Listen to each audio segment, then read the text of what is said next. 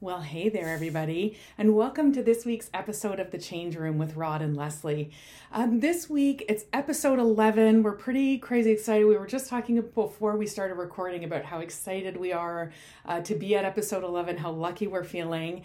And it kind of feels like an interesting time for us to pause and maybe not talk about topics that we're super interested in, Rod, but kind of let people know what got us into this whole change jam. Like, what is it about change that just tickled both of our fancies? I think our stories are a little bit different, but we thought that you all might like to hear about what got us interested in change. Mm-hmm. So, Rod, I'm going to turn things over to you and ask you the question first, if that's okay.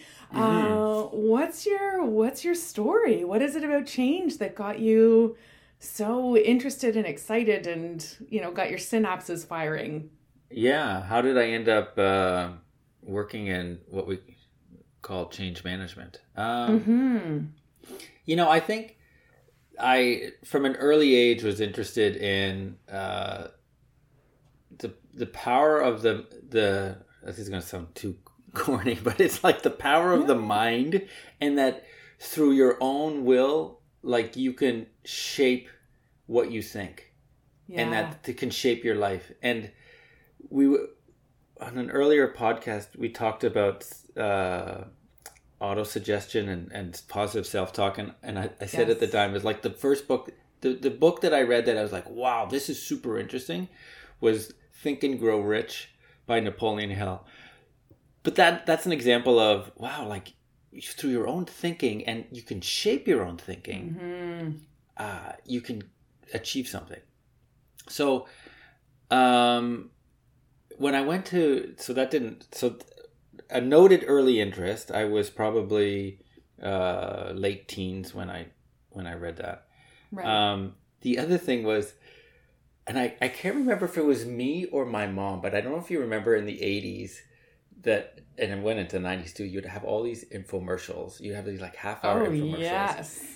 And everyone in the audience would be going like, no way, that's amazing. Absolutely, I remember that. Yes. So our family bought a couple, were the kind of people to like buy a couple of those things. Like I remember my sister got a few different things. We'd like the odd kitchen appliance would show up.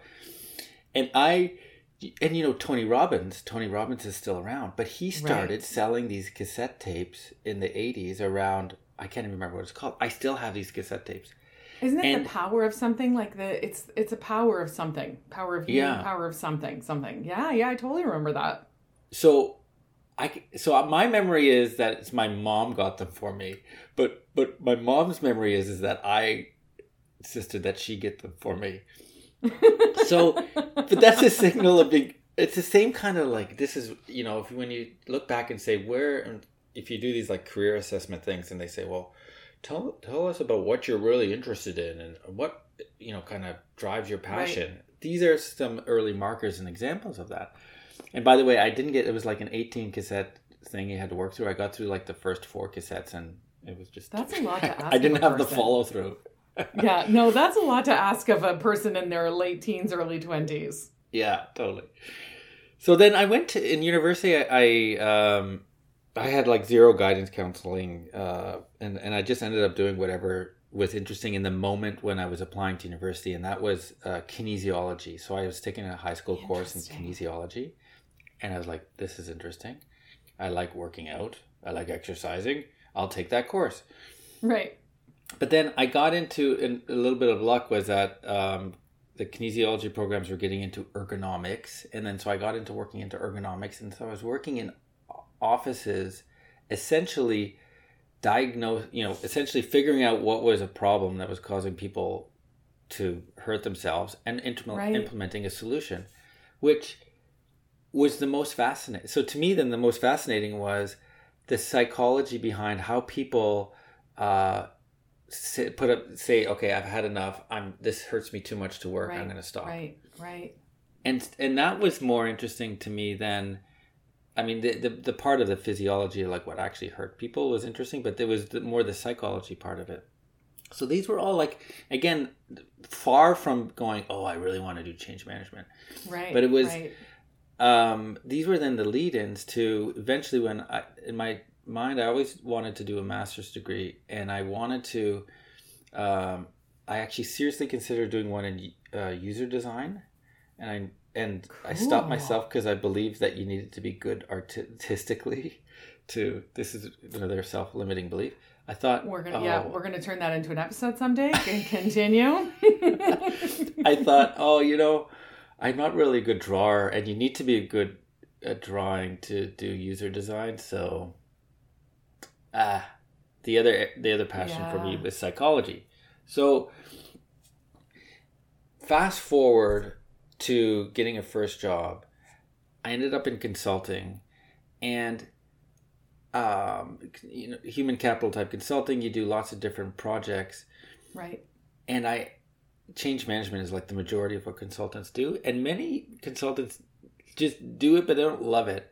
I really I really loved it because it was this continuation of figuring out how people are, how people react to different situations, and then this element of like if you frame and connect with people on their thoughts around something, you can shift what their reaction is to it, or you can influence an outcome. You can right move people towards a path that is what you're trying to work towards. But I think then the other philosophy I bring is this balance of the user design. It's not about manipulating. It's about achieving something together that is a good thing. So it's very like I'm not the kind of person who can implement or work through towards something, and I'm not saying this to say that other people are, but it's not about making people do things whether they like it or not. It's about designing something that works well for people and achieving that outcome. So that's and kind of bringing them along the journey, right? I can see that being a big part of your yeah. But I had like a mid-career change management life crisis. Actually, that should be a long statement with hyphens in between. Change management mid-career life crisis or whatever. Yes, that is a real thing. I bet lots of people are nodding their heads right now. Yeah, and that's you get into it, you learn a bunch, and then you realize people around you have no interest or understanding of what you're saying to them about what should be done. Oh yeah. And all they want is actually they don't really want anything. They just want something to keep you busy, and all you can do is just basic stuff like let's just communicate with people, or sure, okay, fine, people need to get trained. Let's do a job aid. It'll be just some training and a communication, and we're done. Yeah. And so so that for me was the part. Let's connect to the other part, which is I think to your question of like how do we get to wanting to talk about what we're talking about on our podcast. That was a tough part to go through, and it really forced a lot of personal change, because then I started thinking, well, to advance my career, this is not satisfying. Where do I shift towards? And then it was affecting me and how well what I was doing. I wasn't able to bring I wasn't bringing energy to what I was doing. I wasn't really satisfied, and it really forced me to go through the process of learning how to manage myself through these changes in my mid-career, and so that then is the other part. So my interest in psychology, interest in my own self-reflection and understanding myself and all that stuff, and then kind of forced through the part of dealing with and coming to I don't know, like to reconcile the challenges of doing this professionally, because it ain't easy. Led anyone who's in change management, wow. So then, like, the stuff that we talk about, it's a mix of my education and my own self, like, over I'd say the last 7 years of just my own reading to understand more and to explore more how people go through and adjust to the challenges that I was facing, and that obviously all of us do. So that's when we talk about change, and it's like the human experience. It is really this natural human experience that we go through, and we're not equipped. It's not one of the classes that we take. It's like how to manage ourselves through it. Which is, I honestly sometimes think about if we were to redesign, and I mean the 3 R's I think are so important, right? Like you can't do away with science-based learning and all that. But if we were to add on some life skills, this would be, I think, a really critical, like managing your finances is one, and, getting through change successfully and without feeling like you're going to crumble and fall apart, I think is another really great life skill that we could do a better job of teaching younger people. Yeah, definitely. Overtly. And, other than, because otherwise I feel like what your story is saying and what my story will say is we kind of had to figure it out ourselves. We had to find our own way and our own path to these things, right? So a little bit of guidance never hurt a person. It's true. And now that thinking, recognizing that, I think that we're starting to see that, because that other podcast that you and I both like, the Happiness Lab.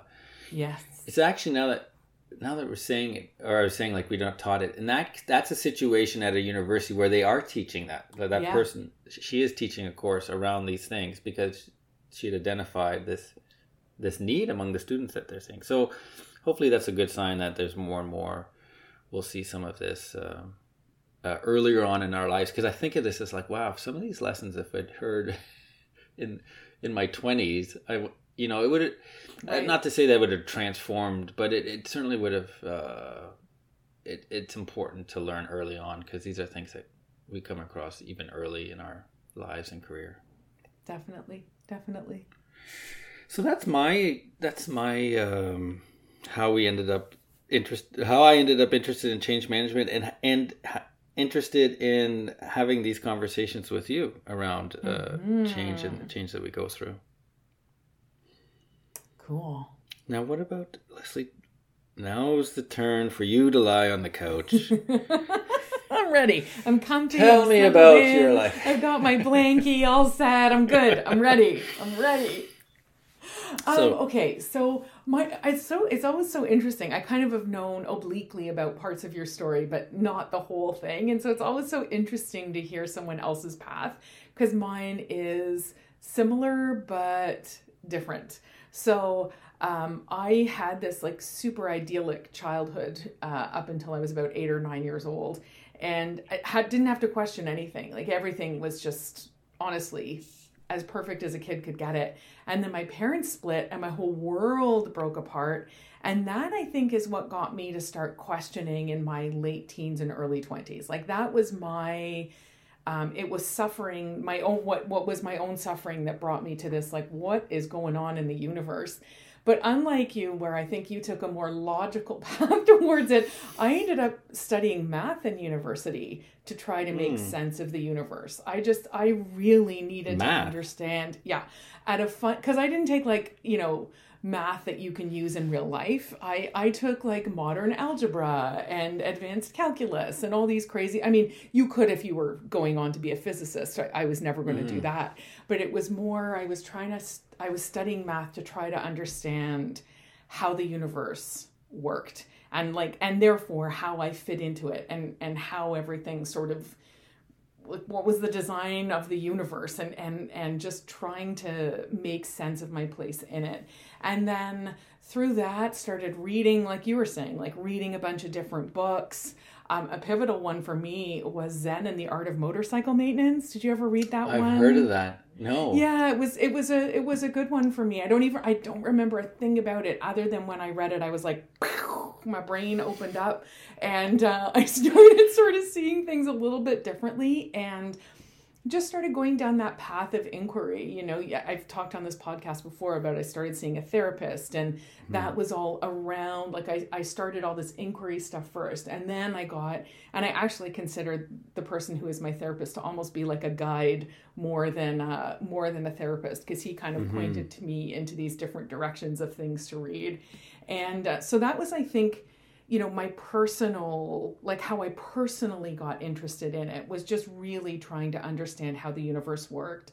And I'd always been kind of a people watcher. So it was always in the context of watching how people operate with one another and how people, in a classroom, where does power sit and how does it move around the room, and watching kind of, this is going to sound like flu again, but here we go. Watching how energy moves around a room, I find still to this day inherently fascinating. Like when you're, not now during, but in the before times, pre-COVID, in a meeting room, and you sort of watch and feel energy move around. I just find that fascinatingly interesting, like from a human behavior standpoint. And then I kind of, like you, I was doing a bunch of different things. I was doing facilitation for a while in a classroom, so like teaching different courses. And I would see people have those light bulb moments where you could see that they got a new concept for the very first time. And I found that so rewarding. You talked about energy, things that give you energy and things that deplete energy. That gave me so much energy. And then I worked on this big giant transformation project, like a big giant transformation project. And I was implementing new software that I thought it was so much better than anything that anyone had seen before. And I went into it with the assumption everyone's going to love this. Like this is the best thing ever. And then I met one woman who had been in the same job at the same location, doing the same thing for 25 years. And even though the former system was like green and black screens and you had to memorize all these like secret code, which probably no one here even knows what a green and black screen, but like, let me tell you, it was horrible. You had to memorize all these secret codes to make it work and whatever. It was crazy. And she was devastated because she was the one person who knew how to do all the things. And like, she had all this power because she knew how to do all the things. And that's the very first time in a professional setting that I realized, wow, this is not, you can't go in with any assumptions when you're changing people's lives, whether it's in process or technology or moving people around or whatever. You can't go in with any assumptions about how people are going to respond to it. And that sent me down the real rabbit hole of change management, where I was like, wow, I didn't even know change management was a thing. I'm not even sure it was at the time. But the fact that everyone responds so differently to change and trying to help people through that, like really trying to just help people get through that. That was a bit of an awakening moment for me. I think until that point, a lot of my study had been very internal. How do I get through it? And that was the moment, I would say, where it became more externally driven. Like, how do I help others through this thing, and how do I make sure that I'm not taking my worldview or my assumptions and applying it to another person, Yeah. And then it's just kind of grown since then. Like I just kind of, it just is a lifetime. It's a lifetime study, I feel. Yeah. Okay, I got a couple of questions for you. Okay, go. I didn't want to ask you while you're telling because I didn't want to interrupt the flow, but I want to go back to the math. What is it about that kind of math so that helps you understand like the world? Like, what is it about that theoretical math that someone could say, yeah, it's a way to understand things? I guess for me, it's like an ordering principle. It's a sorting principle of how, like understanding how numbers work, and it's that application to the world. Just sort of brought a structure, I think, to my thinking that I really at the time was craving, and brought a deeper understanding. I feel like math and music and language are so intimately interconnected.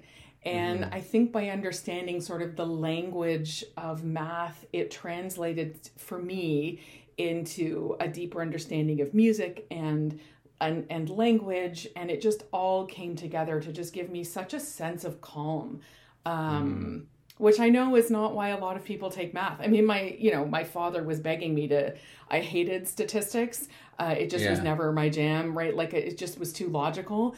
But you can make good money as an actuary. So my dad was like, "Come on, you're doing the math, become an actuary." But no, that was just not my calling. That was not my calling. It was more just really trying to understand the story that numbers tell, And I don't know. And there's beauty in it as well. They say that, if you're trying to solve an equation for the first time, there's always symmetry in math. And so if you're going through your solution and it looks asymmetrical or non-beautiful, because symmetry and beauty often we understand as the same thing, then you're probably not on the right path. And how cool is that? Yeah. How cool is that, right? Like, that's math and art together then. Yeah. So those principles I just found so calming and so, I don't know. Yeah. It brought a sense of just peace into my life at a time where things were fairly tumultuous, Yeah. Could you say, I guess it's something that it's real, like it's there, it's proven, it's always the same, and well, always the same, but it's like, it's solid. You can get an answer in math, you can get, right? Like, not in everything. There's all the theorems out there that people can't solve, but like certainly in second and third year university, you can get an answer in math, and so I think I found that really appealing. Nice. So listening to what you were saying, and there was another thing that tied to it is around the facilitation, and you could see the energy in the room, and this is an example of one of the things that I see a little bit myself, but it actually, what it reflects is, I think, is we each are able to see and understand things sometimes at a different level than other people. Yeah. Like, so then the person you talked about who was like taking in the change from the system and like completely turned over by it, to me, I get that, and so easily and understandably. I guess it's because also I've maybe been around similar situations, but it's the part of just understanding that person, they've gotten to their spot. It's so destabilizing to change something that somebody else would see from their perspective as, super benefits. Almost, obviously, we'd want to get rid of the old thing. Right? Finally, we want to. Yeah. So and maybe in a way, it's like I don't think I see, like, the facilitation I really enjoy doing, and I enjoy the flow of the room, but I don't think I've ever been able to see the dynamic like you've described there. And that's why we each bring our own talents to situation. Well, this is just fascinating to me, Rod, because this might be one of the self-limiting beliefs that we talked about in whatever episode we talked about, but I actually think you're pretty good at guiding a room, which makes me think that because we've been in meetings together, guys, like, no shock, but yeah, I actually think you're pretty good at doing that. I'm surprised to hear you say that. Yeah. Maybe I don't know where I'm differently. You may not know that you're seeing it, but the way you guide conversation tells me that you do see it. Yeah. Fascinating. Interesting. Isn't that interesting? Yeah. Maybe it's more subconscious for me. Yeah, that's right. I'm not like recognizing this point and then move it and guiding from there. I'm just into it myself. Yeah. But okay, so I wanted to just ask that question around the math, and then connect with the facilitation but I would say, like, side. Well, I'll tie to around from a change as a professional in change management. That's one of the toughest things to convey to others, is like that observation from the person that you're talking about, is like how that's actually a real thing, how destabilizing that can be, and how that's not addressed by just telling them the benefits. Right. Because it is a real impact on them. So you had this transformation project experience. You started to see these things and the interest in that type of work. And then where did it go? So were you not in a change management role at that stage? Was it? Heavens no. I'm not even sure. Like, this is the year 2000, I guess. So I'm not even certain that change management was a fully born discipline. I don't think it was necessarily called that. It probably existed in some other language in like a master's program or whatever, but I don't think it was called change management. But it then all of my career decisions after that had a leaning towards helping people through change. And then I finally worked for a VP who was awesome, and we're still close to this day. And she said, "Hey man, I think we should create the bank's first change management methodology. I think it's time." And I was in the project management office at the time. I had no idea what it meant to create a methodology. I had no idea how to do it. I didn't even, again, like I'd done my ProSci certification, I think by that time. So I kind of knew a little bit more, but creating a methodology. So together we did that. And that was when I was super hooked. And, then I saw the power.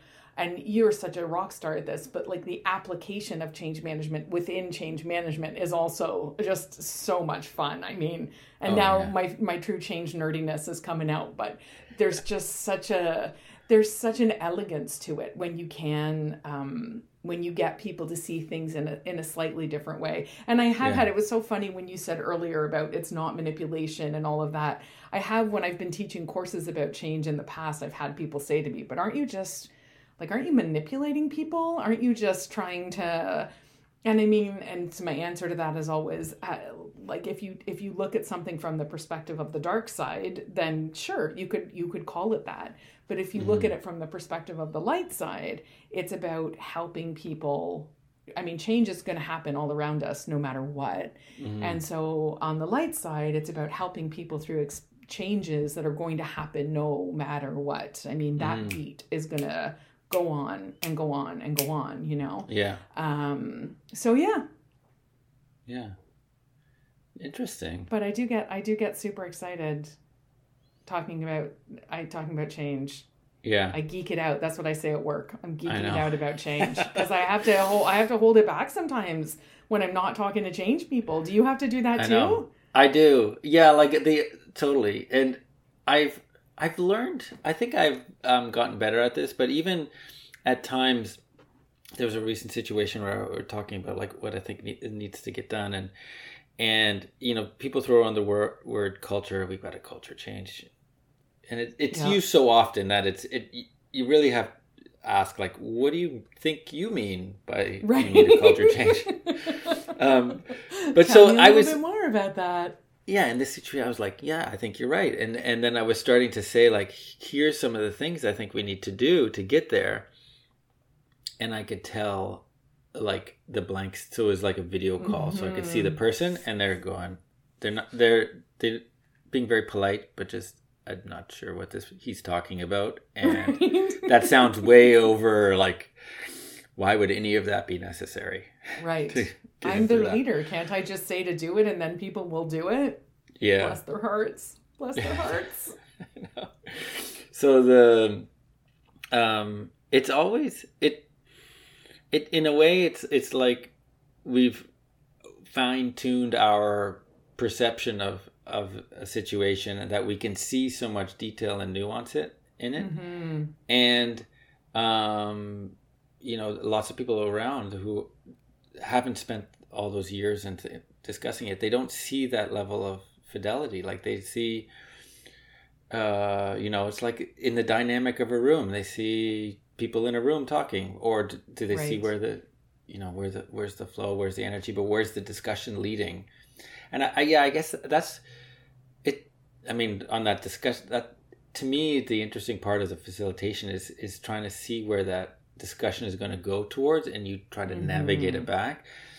But I think one of our challenges in our profession, but this would not be just for change management, this would be for anything, is how do you bring along people enough so that they can see and understand what the need is?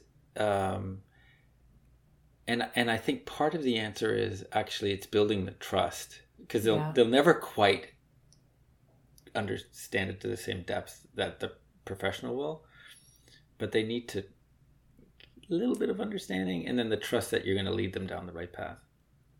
Well, honestly, I feel like I want us to do an episode on trust now. We've never even talked about that as a topic, but I do think that is so important. And maybe that's part of the appeal for both of us as well. because I like to think I'm a trustworthy person. I think you're a very trustworthy person. And maybe for people for whom that is an important part of one's identity, value system, however you want to call it, there's also maybe an appeal into change. Yeah. Yeah, I think there is. And you definitely are. You know, you definitely are. Thanks. Yeah, I think it is really important. You know, there's one, along the way of all the different change models and methodologies, one, I remember one time a person was saying like, oh yeah, we're using this change methodology for our project. And I was like, oh, what is it? This was years and years and years ago. And I was looking at it, and it was like, essentially the approach was about building trust. And it was like, you know, structure meetings in an organized way, follow through on action items. And so my first look at it was like, oh, this is not a change methodology. Then I thought about it. I'm like, well, you know what? If you did all this stuff well, yeah, people would come along with you because basically you're building the trust. So there's elements of that which are really important. We should dive into it because I think I want us to do an episode on trust now. I'm super obsessed. Yeah. And that's really like trust in the context of change and the role it plays. I think I think we'd have a lot to talk about. Which tells me, my friend, I think we're probably, I mean, you know, our goal this week, guys, was to give you all a little bit of a sense of why we are so tickled by change management. And I think you've got a sense of that now. And the fact that really Rod and I could probably talk for hours on end about all of the different tentacles that come from an interest in change, whether it's about trust or growth mindset or self-limiting beliefs or whatever it is. But yeah, we wanted to give you a little bit of a taste of that so that you know, I mean, we really do we come at this from a very honest place of a passion about change, a passion for helping other people. And yeah, I think all of our life experiences have kind of not led us to this moment, but then that sounds really like, but it kind of feels like all of those experiences have led us to where we are right now, which is kind of fun to think about. It is, and it's true. I think at any moment, it essentially is the culmination of who we are, and we can bring this out to our conversations, which not only hopefully is interesting for people, but I know it's very interesting, and it makes me think and even see our things differently as we've talked about it. I'm like, oh yeah, I start to see the connection, a stronger connection with these concepts. Yeah. So it's a learning experience for us too as we have these conversations. Which is about as good as life gets, I think. As long as we're still learning, life is good. Yes. All right. Well, thank you. I loved hearing the full extent of your story this week. That was so awesome. Yeah, likewise. I'm going to get you to facilitate a learning session sometime soon, so watch out. Dunnity dun dun dun. That is my happy place. Yes. Okay, everybody, have a great week. Thanks, Rod. It's, as always, awesome to chat with you. Thanks very much. Bye. Bye, everyone.